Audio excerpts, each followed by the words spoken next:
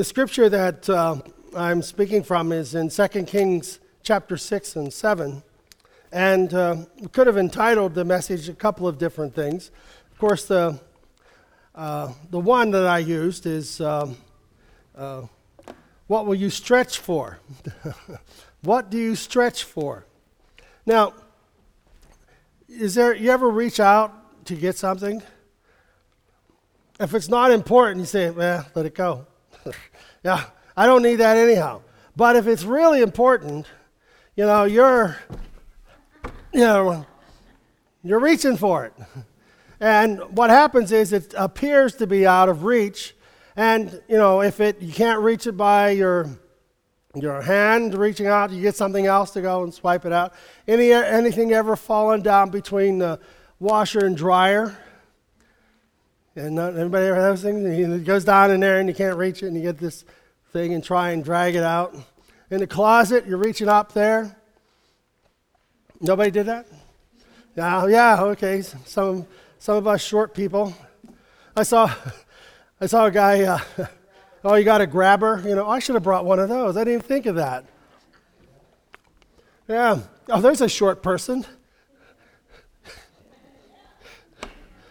I won't pick on her just yet.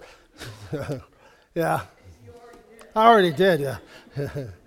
But, so what do you stretch for? I was, the guy, Michigan State was, I think it was Michigan State, Michigan was playing yesterday, and the guy on a basketball court was 7'1". He was big, Not only was, sometimes you get those 7-footers, and they're as skinny as a rail, you can hardly stand up, but he was, he was a force on the basketball court. So what do we stretch for? Generally, we stretch for something that's important to us or valuable to us. And I was trying to find it on the internet. Whenever Indiana Jones, and they're the Temple of Doom or something, or wherever, and they have the Holy Grail, seemingly the cup of Christ, and the earthquake comes, and it's on a ledge, and, his dad's holding him, and he's reaching, and he says, Indy, let it go. Oh, I can get it, and let it go. And the idea is, when something is of great value, we will extend or try to get there with as much effort as possible. Well, the scripture that we have today is in 2 Kings chapter 6 and beginning at verse 25. It says, Later, Ben-Hadad, king of Aram, gathered his whole army and surrounded and attacked Samaria. There was a shortage of food, a great famine in Samaria, and it was so bad that a donkey's head sold for 2 pounds. That's about $50. And this is you got to really understand, a half pint of dove's dung. A half a pint of dove's dung sold for $3. So it's about 2 ounces. So we find that there's a great famine. All right. So things are going on. There's a famine, and also the city is in siege. The armies have surrounded it. They can't get out. Nobody can get in. They have to survive on what's within the walls. Now, one of the things is that sometimes whenever we feel like we're trapped, there's a couple of places in this story that we can align ourselves with. We can align ourselves with the city itself being in siege. We can align ourselves maybe with the prophet, Elisha, as we're going to find out here in a moment, or with the 4 lepers. So let's read on. So dove's dung sold for about 2 ounces of silver. And as the king was passing on by on the wall, a woman yelled out to him, Help me, my master, Lord, and king. So these people are desperate.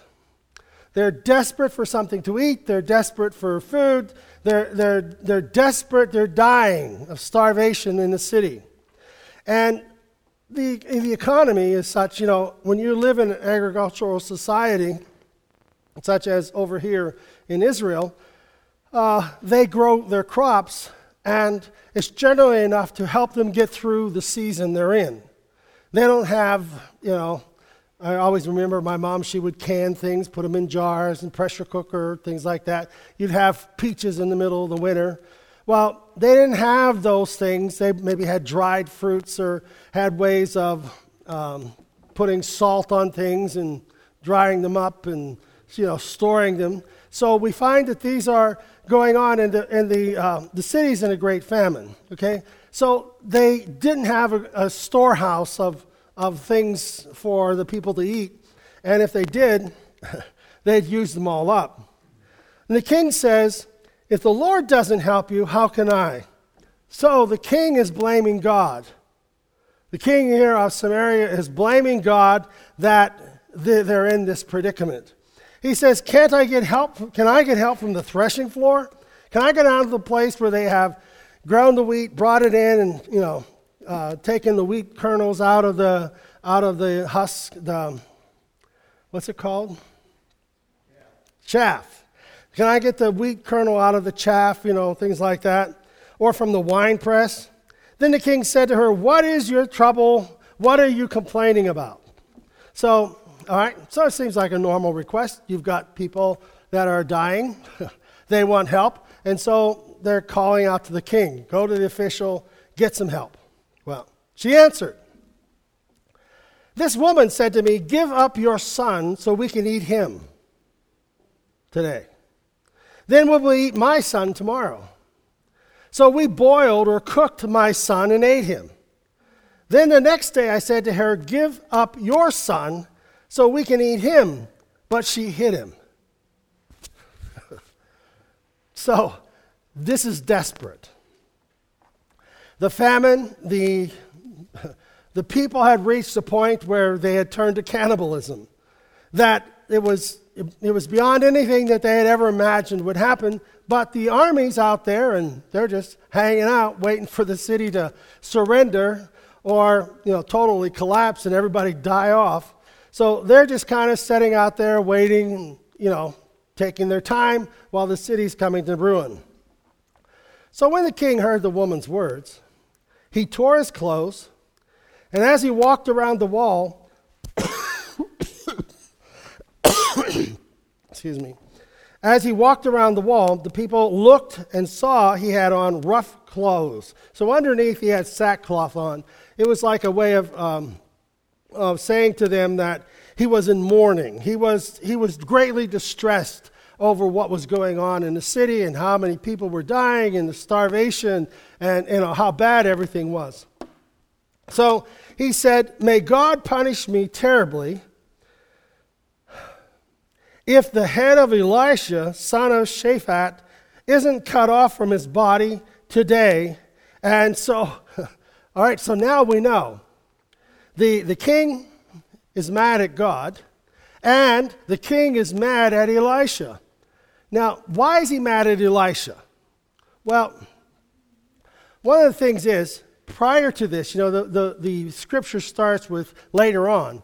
So prior to where we started reading, Elisha was he was praying, and the enemy was plotting how to attack Israel's army. And Elisha knew what they were thinking by God's Spirit. He would tell the king, and the king then would go and attack the armies and defeat them, because how do they know? And so the foreign king says, "Hey, which one of you people are betraying us? You're betraying us, and you're selling us out to the people of Israel." And they said, "No, king, we're not doing it. There's a prophet in Israel, and he knows what you're thinking and saying in your bedchamber." So they have the bright idea, let's go get the prophet. Okay? So in that story, they send a whole army to get two people. They're going to get Elisha and his servant. So if we can capture him, then we can raid Israel and take them captive. Okay? So this whole army goes in the middle of the night, and they surround this town where Elisha is. The servant gets up in the morning and walks outside, and he says, "Oh, we're in trouble now. this whole place is surrounded by chariots and soldiers, and they're just waiting for the prophet to come out. And Elisha, he goes back in and says, the servant goes back in and says to Elisha, "Hey, Elisha, we're in trouble now. The whole army's out there." And Elisha says, "No problem. No problem." Why? There are more with us than with them. Now, Elisha, he can't count. Yes, he can. That was a joke. Elisha can't count because there's only two of them and there's a whole army surrounding them.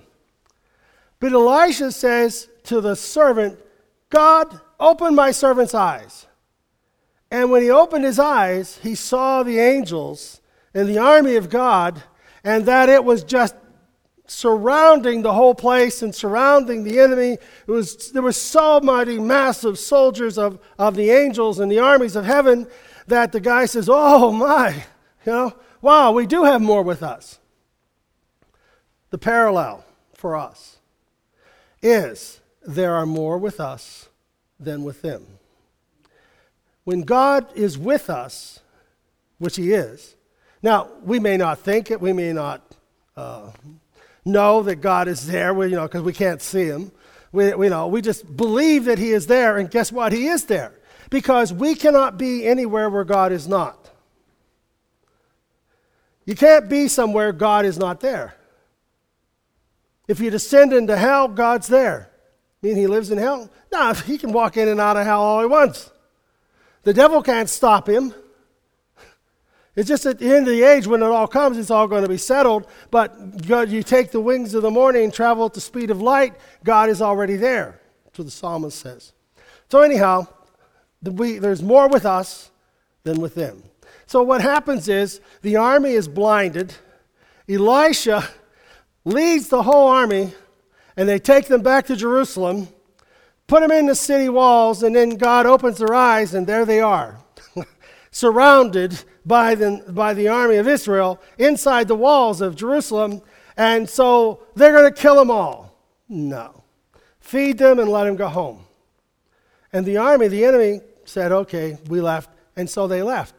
And for a while, they stayed away. Now they've come back. They've come back, and they are back in force. And they're going to take the city of Samaria. So the king sent a messenger to Elisha. So the king kind of hates Elisha because he thinks God can perform a miracle anytime he wants. Well, Elisha can perform a miracle anytime he wants. He perhaps listened to the counsel of Elisha, and Elisha says, "Don't worry about it, trust God." The king says, "Okay, I'll trust God." Well, he couldn't do anything else because the place was surrounded by the enemy. He had no choice.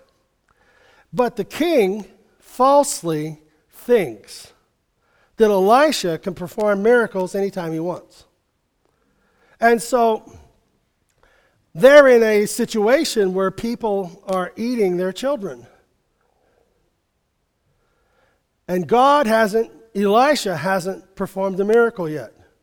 You know what I'm going to do? I'm going to kill Elisha, and we're going to settle this.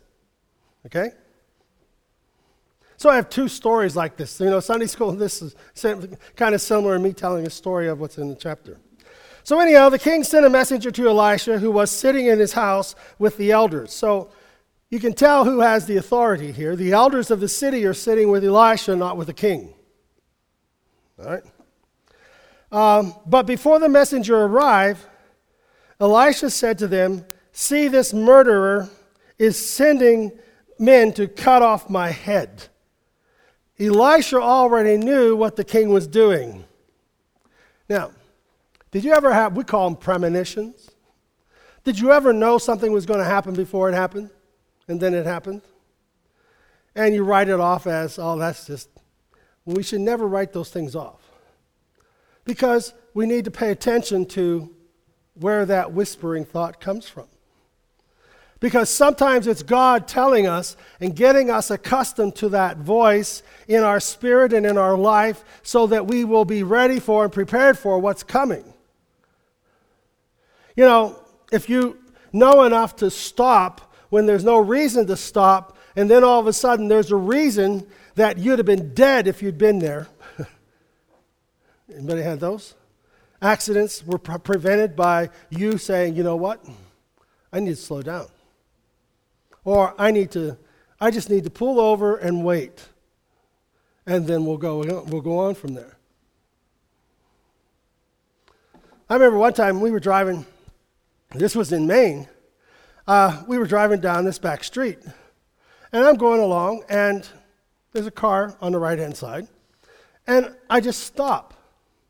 For no reason, I just stop. It's like I got to stop. There's no stop sign. There's nothing. I just stop. And the car, I see the car then moving. And the car just comes down the hill and across the road and runs into the building. There's nobody in it.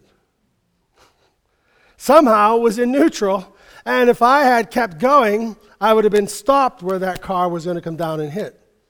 Now, we wouldn't have been some major accident. But for whatever reason, you stop. You do. Well, we need to pay attention to those things because Elisha, now, not every time that you have that, God wants me to give away everything I own. That's not God.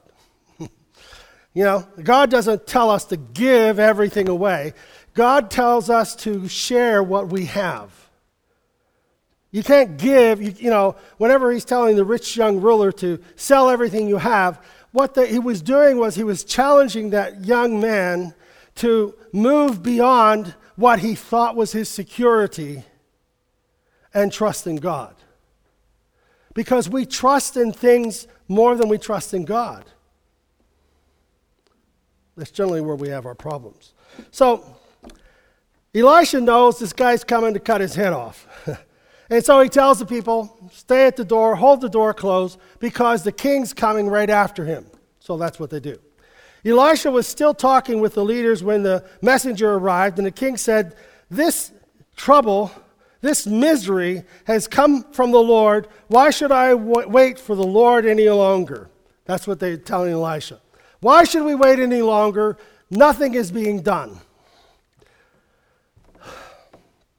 In our life, how many times have we prayed for something to be done, and it's beyond time to be done? There's nothing can be done now. If we had done something earlier, we might have been able to prevent this, but we waited for God, and it didn't work out. Well, if you don't study for a test, you're not going to pass. Unless you're my son. But that's the whole other story. But in our life, we have to prepare. We need to prepare ourselves, and we need to keep preparing. You see, whenever we come here to church, we come here to prepare our life to receive more of God, to encourage our faith, to be able to understand that we are walking with God. God is walking with us. God isn't trying to put us in a mold so we become like, little puppets and everybody does the same thing the whole time. That God is with us in the life that we live, and that God is here to help us, to forgive us, to get rid of the garbage that we try to drag with us through life. And God says, I want to forgive you of that so that you can be who you are created to be. So,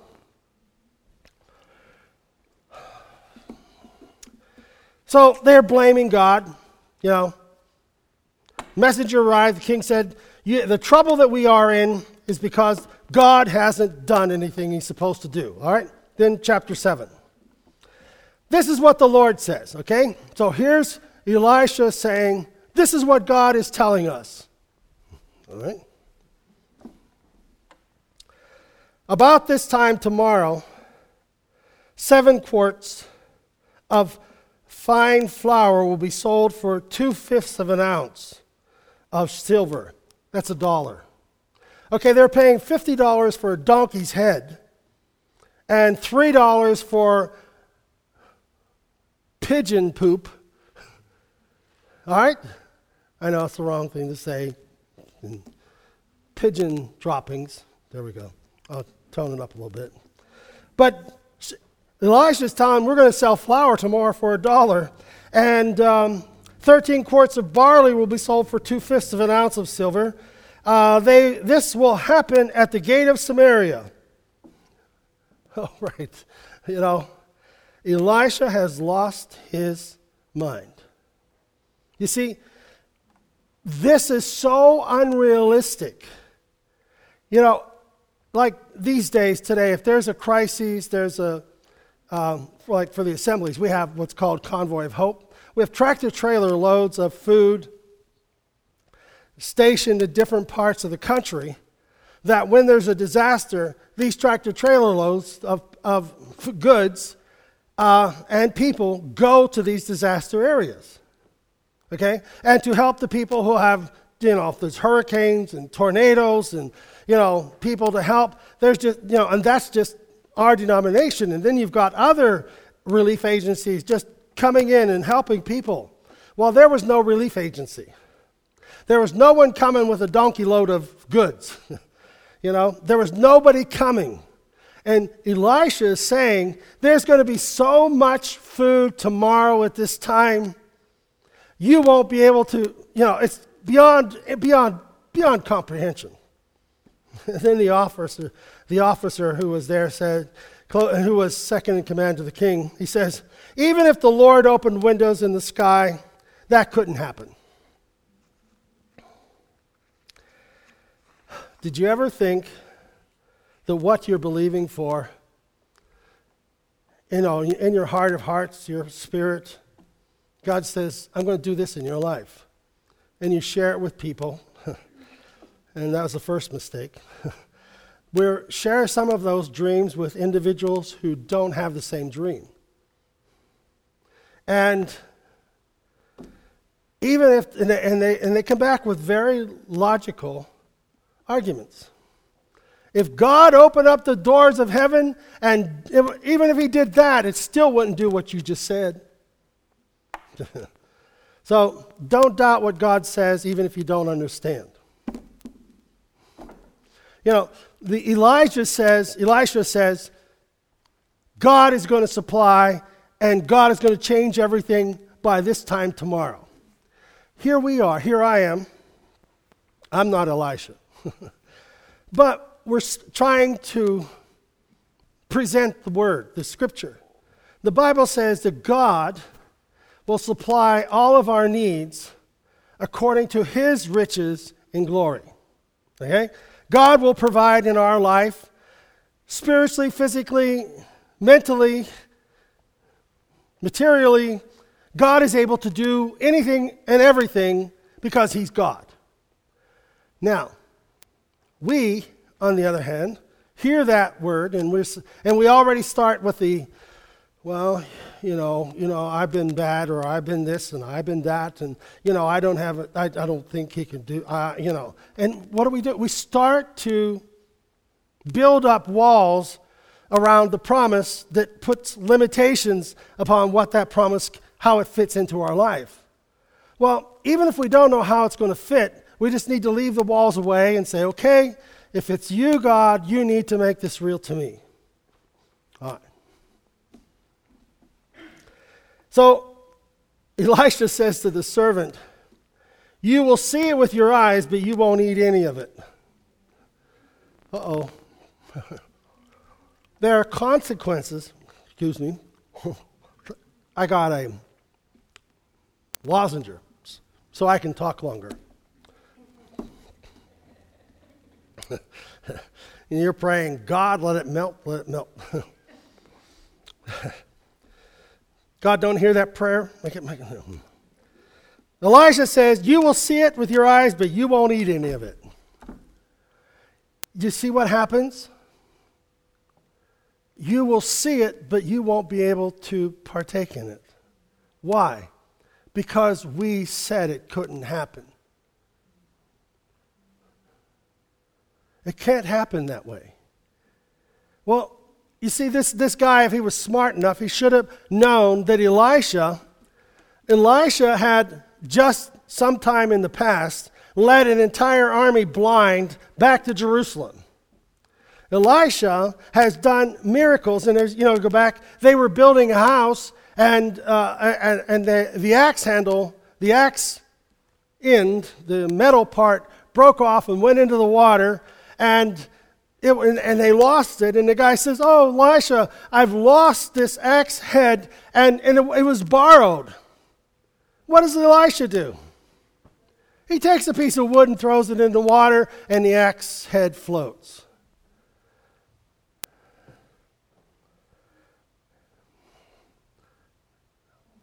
I don't know how it happened. God does. Oh, that can't happen. You will see it and never be able to partake of it. You see, if we can open our mind and open our hearts, we're believing that God can do this, and I don't know how it can happen in my life, but I'm not going to close the door on it. I'm not going to say it can never happen to me.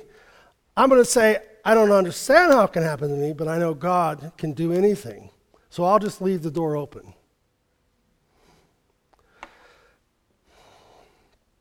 So, there were 4 men with a skin disease. They were lepers.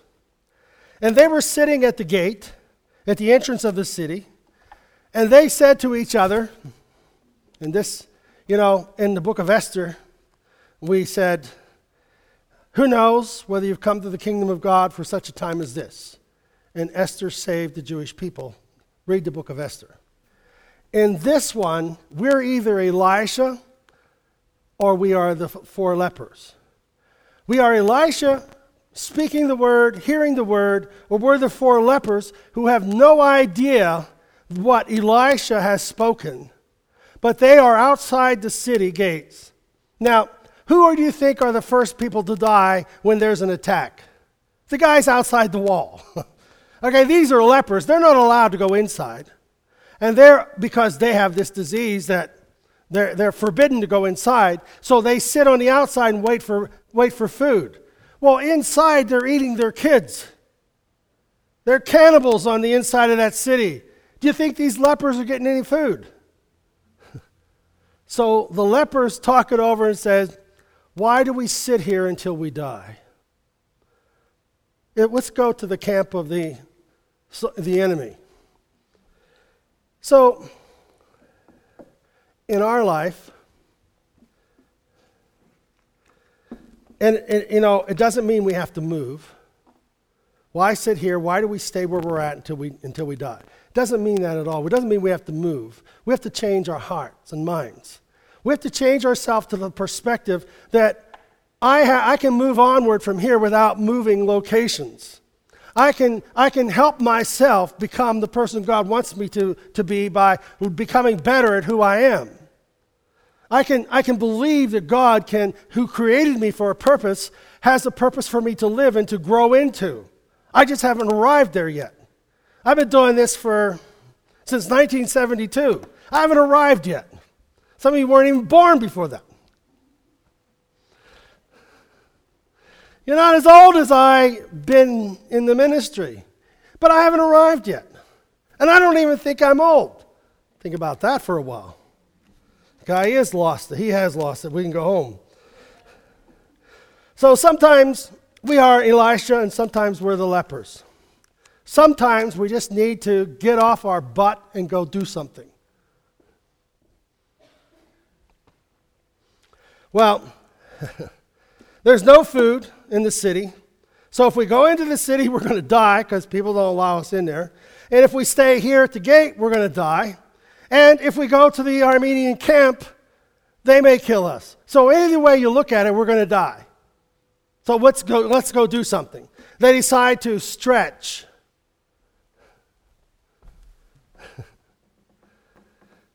To a place that they don't know about. They're going to go to the enemy camp, the Armenian camp. Now, the Armenians have no time for lepers, but they're going there anyhow. So they got up at twilight, at dusk, and they went to the camp. Now, Elisha knows that God is going to intervene for the city of Samaria. These 4 lepers aren't acting in faith, they're acting in necessity. Sometimes we need to react in faith, and sometimes we just got to move because of necessity. It's time to move. If you're going to sit here long enough, you're going to die where you're sitting. So get up. There's sometimes, so there's all these different things going on around us, and it doesn't say that the lepers were moved by God to go. But as they went, something happened.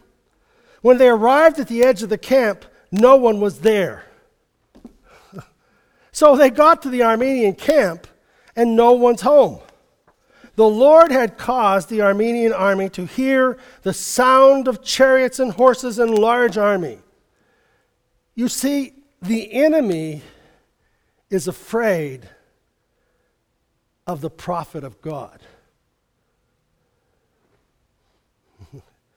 They know what happened years before when the whole army was blinded and the prophet Elijah led them home, led them to Jerusalem. They fed them and sent them home. And now they're in this place where they sieged Samaria, and the prophet Elijah's in the city, and they're afraid of him. Because they're so much afraid of him that these 4 lepers, now, if you ever see the movies on people with leprosy, they generally, their skin is falling off. They have no feeling, and they're bruised and disfigured and the whole works. And they generally are in rags. Their feet are in rags. Their arms are in rags. They're just in rags because no one cares for them. They're just shunned. So when they came to the edge of the camp, they went into one of the tents, and there's nobody home. They ate and they drank. They carried silver and gold and clothes out of the camp, and they hid them. And then they came back and entered another tent, and they carried things out of the tent, and they went and hid them. Now, I've heard people say, these people are just greedy. No, they're lepers. They know that when society arrives, they're out. So they rounded up everything they could and put it in, hid it somewhere so that they would be taken care of for what's coming. Then they went back to the city gates, and they cried out and said, hey, the army, they left. Imagine what the king, they woke the king up, said, the Armenians, they've gone. King says, they're not gone, they're in hiding. They're just waiting for us to come out of the city. They're going to kill us and then come in and take the city. The king couldn't imagine that God could intervene. He's going to kill the man of God for God not doing something, and now he doesn't believe what he hears, and so they send out soldiers to find out where they came, where they left, and the soldiers, there was a couple horses left that they hadn't eaten, and they took those horses and followed the Armenian army, and they went to the river, and they're gone. And you could see the whole thing. You see, in those days, they took all of their stuff with them. They took their cattle, they took their clothing, they took their gold and their silver. They took all this stuff with them. So in their tents was everything that they owned, basically. And they were so frightened by the 4 lepers coming, they left everything. And so the people went out and took valuables from ransacked the Armenian camp. And so even 7 quarts of measures of flour, fine flour, sold for $1, just as the prophet had said. But the officers had answered, this is verse 19. Well, wait a minute. The king chose the officer who was closest to him, and he was to guard the gate. Who was guarding the gate? The guy who said, you know what, Elisha? If God opened the windows of heaven, it won't happen what you said.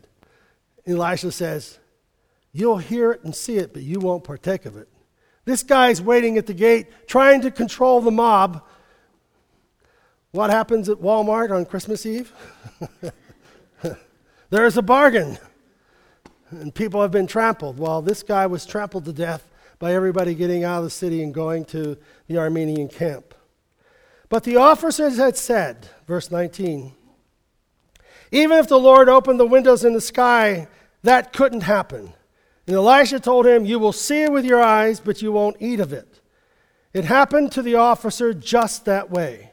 The people trampled him in the gateway, and he died. So, what happens when we stretch? You see, there's a challenge. Sometimes we're Elijah, and we hear the word and we speak the word. Sometimes we're the 4 lepers. You just got to get up and go. You got to do something. And God will help us, no matter who we are, whether we're Elisha or whether we're the leper. We just don't want to be the king. We don't want to be the king. We don't want to be the guy standing at the gate saying, this really can't be true. We want to be part of what God's kingdom is about, changing our lives, and God's provision and God's blessing, and how that God has prepared a place for us. He's prepared a way for us. He's the way maker. He's the one who challenges us and brings to reality the faith that is inside of our hearts and minds. And no matter how far along we are in the process, like the city, it's doom and gloom. But you know what?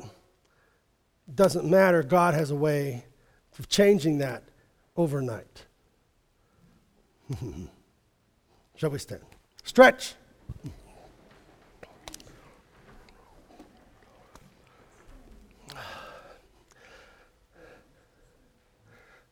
Bend and stretch and reach for the stars. Are we ready for that, huh? So, we're grateful for God's blessing and how that God is going to watch over us. And God is going to move in our hearts and lives. Amen? Father, we thank you that you have called us to the kingdom of God for such a time as this. And that, God, you have blessed us and encouraged us. And, God, you know what our future holds for us. So we ask, Lord, that you guide us in our walk with you. And, Lord, we just know that as we follow you, God, you will open the doors of opportunity before us. Help us, Lord, to know when it's time to move and when it's time to stay, when it's time to declare your word and believe and stand on it, we pray. In Jesus' name, amen. God bless you.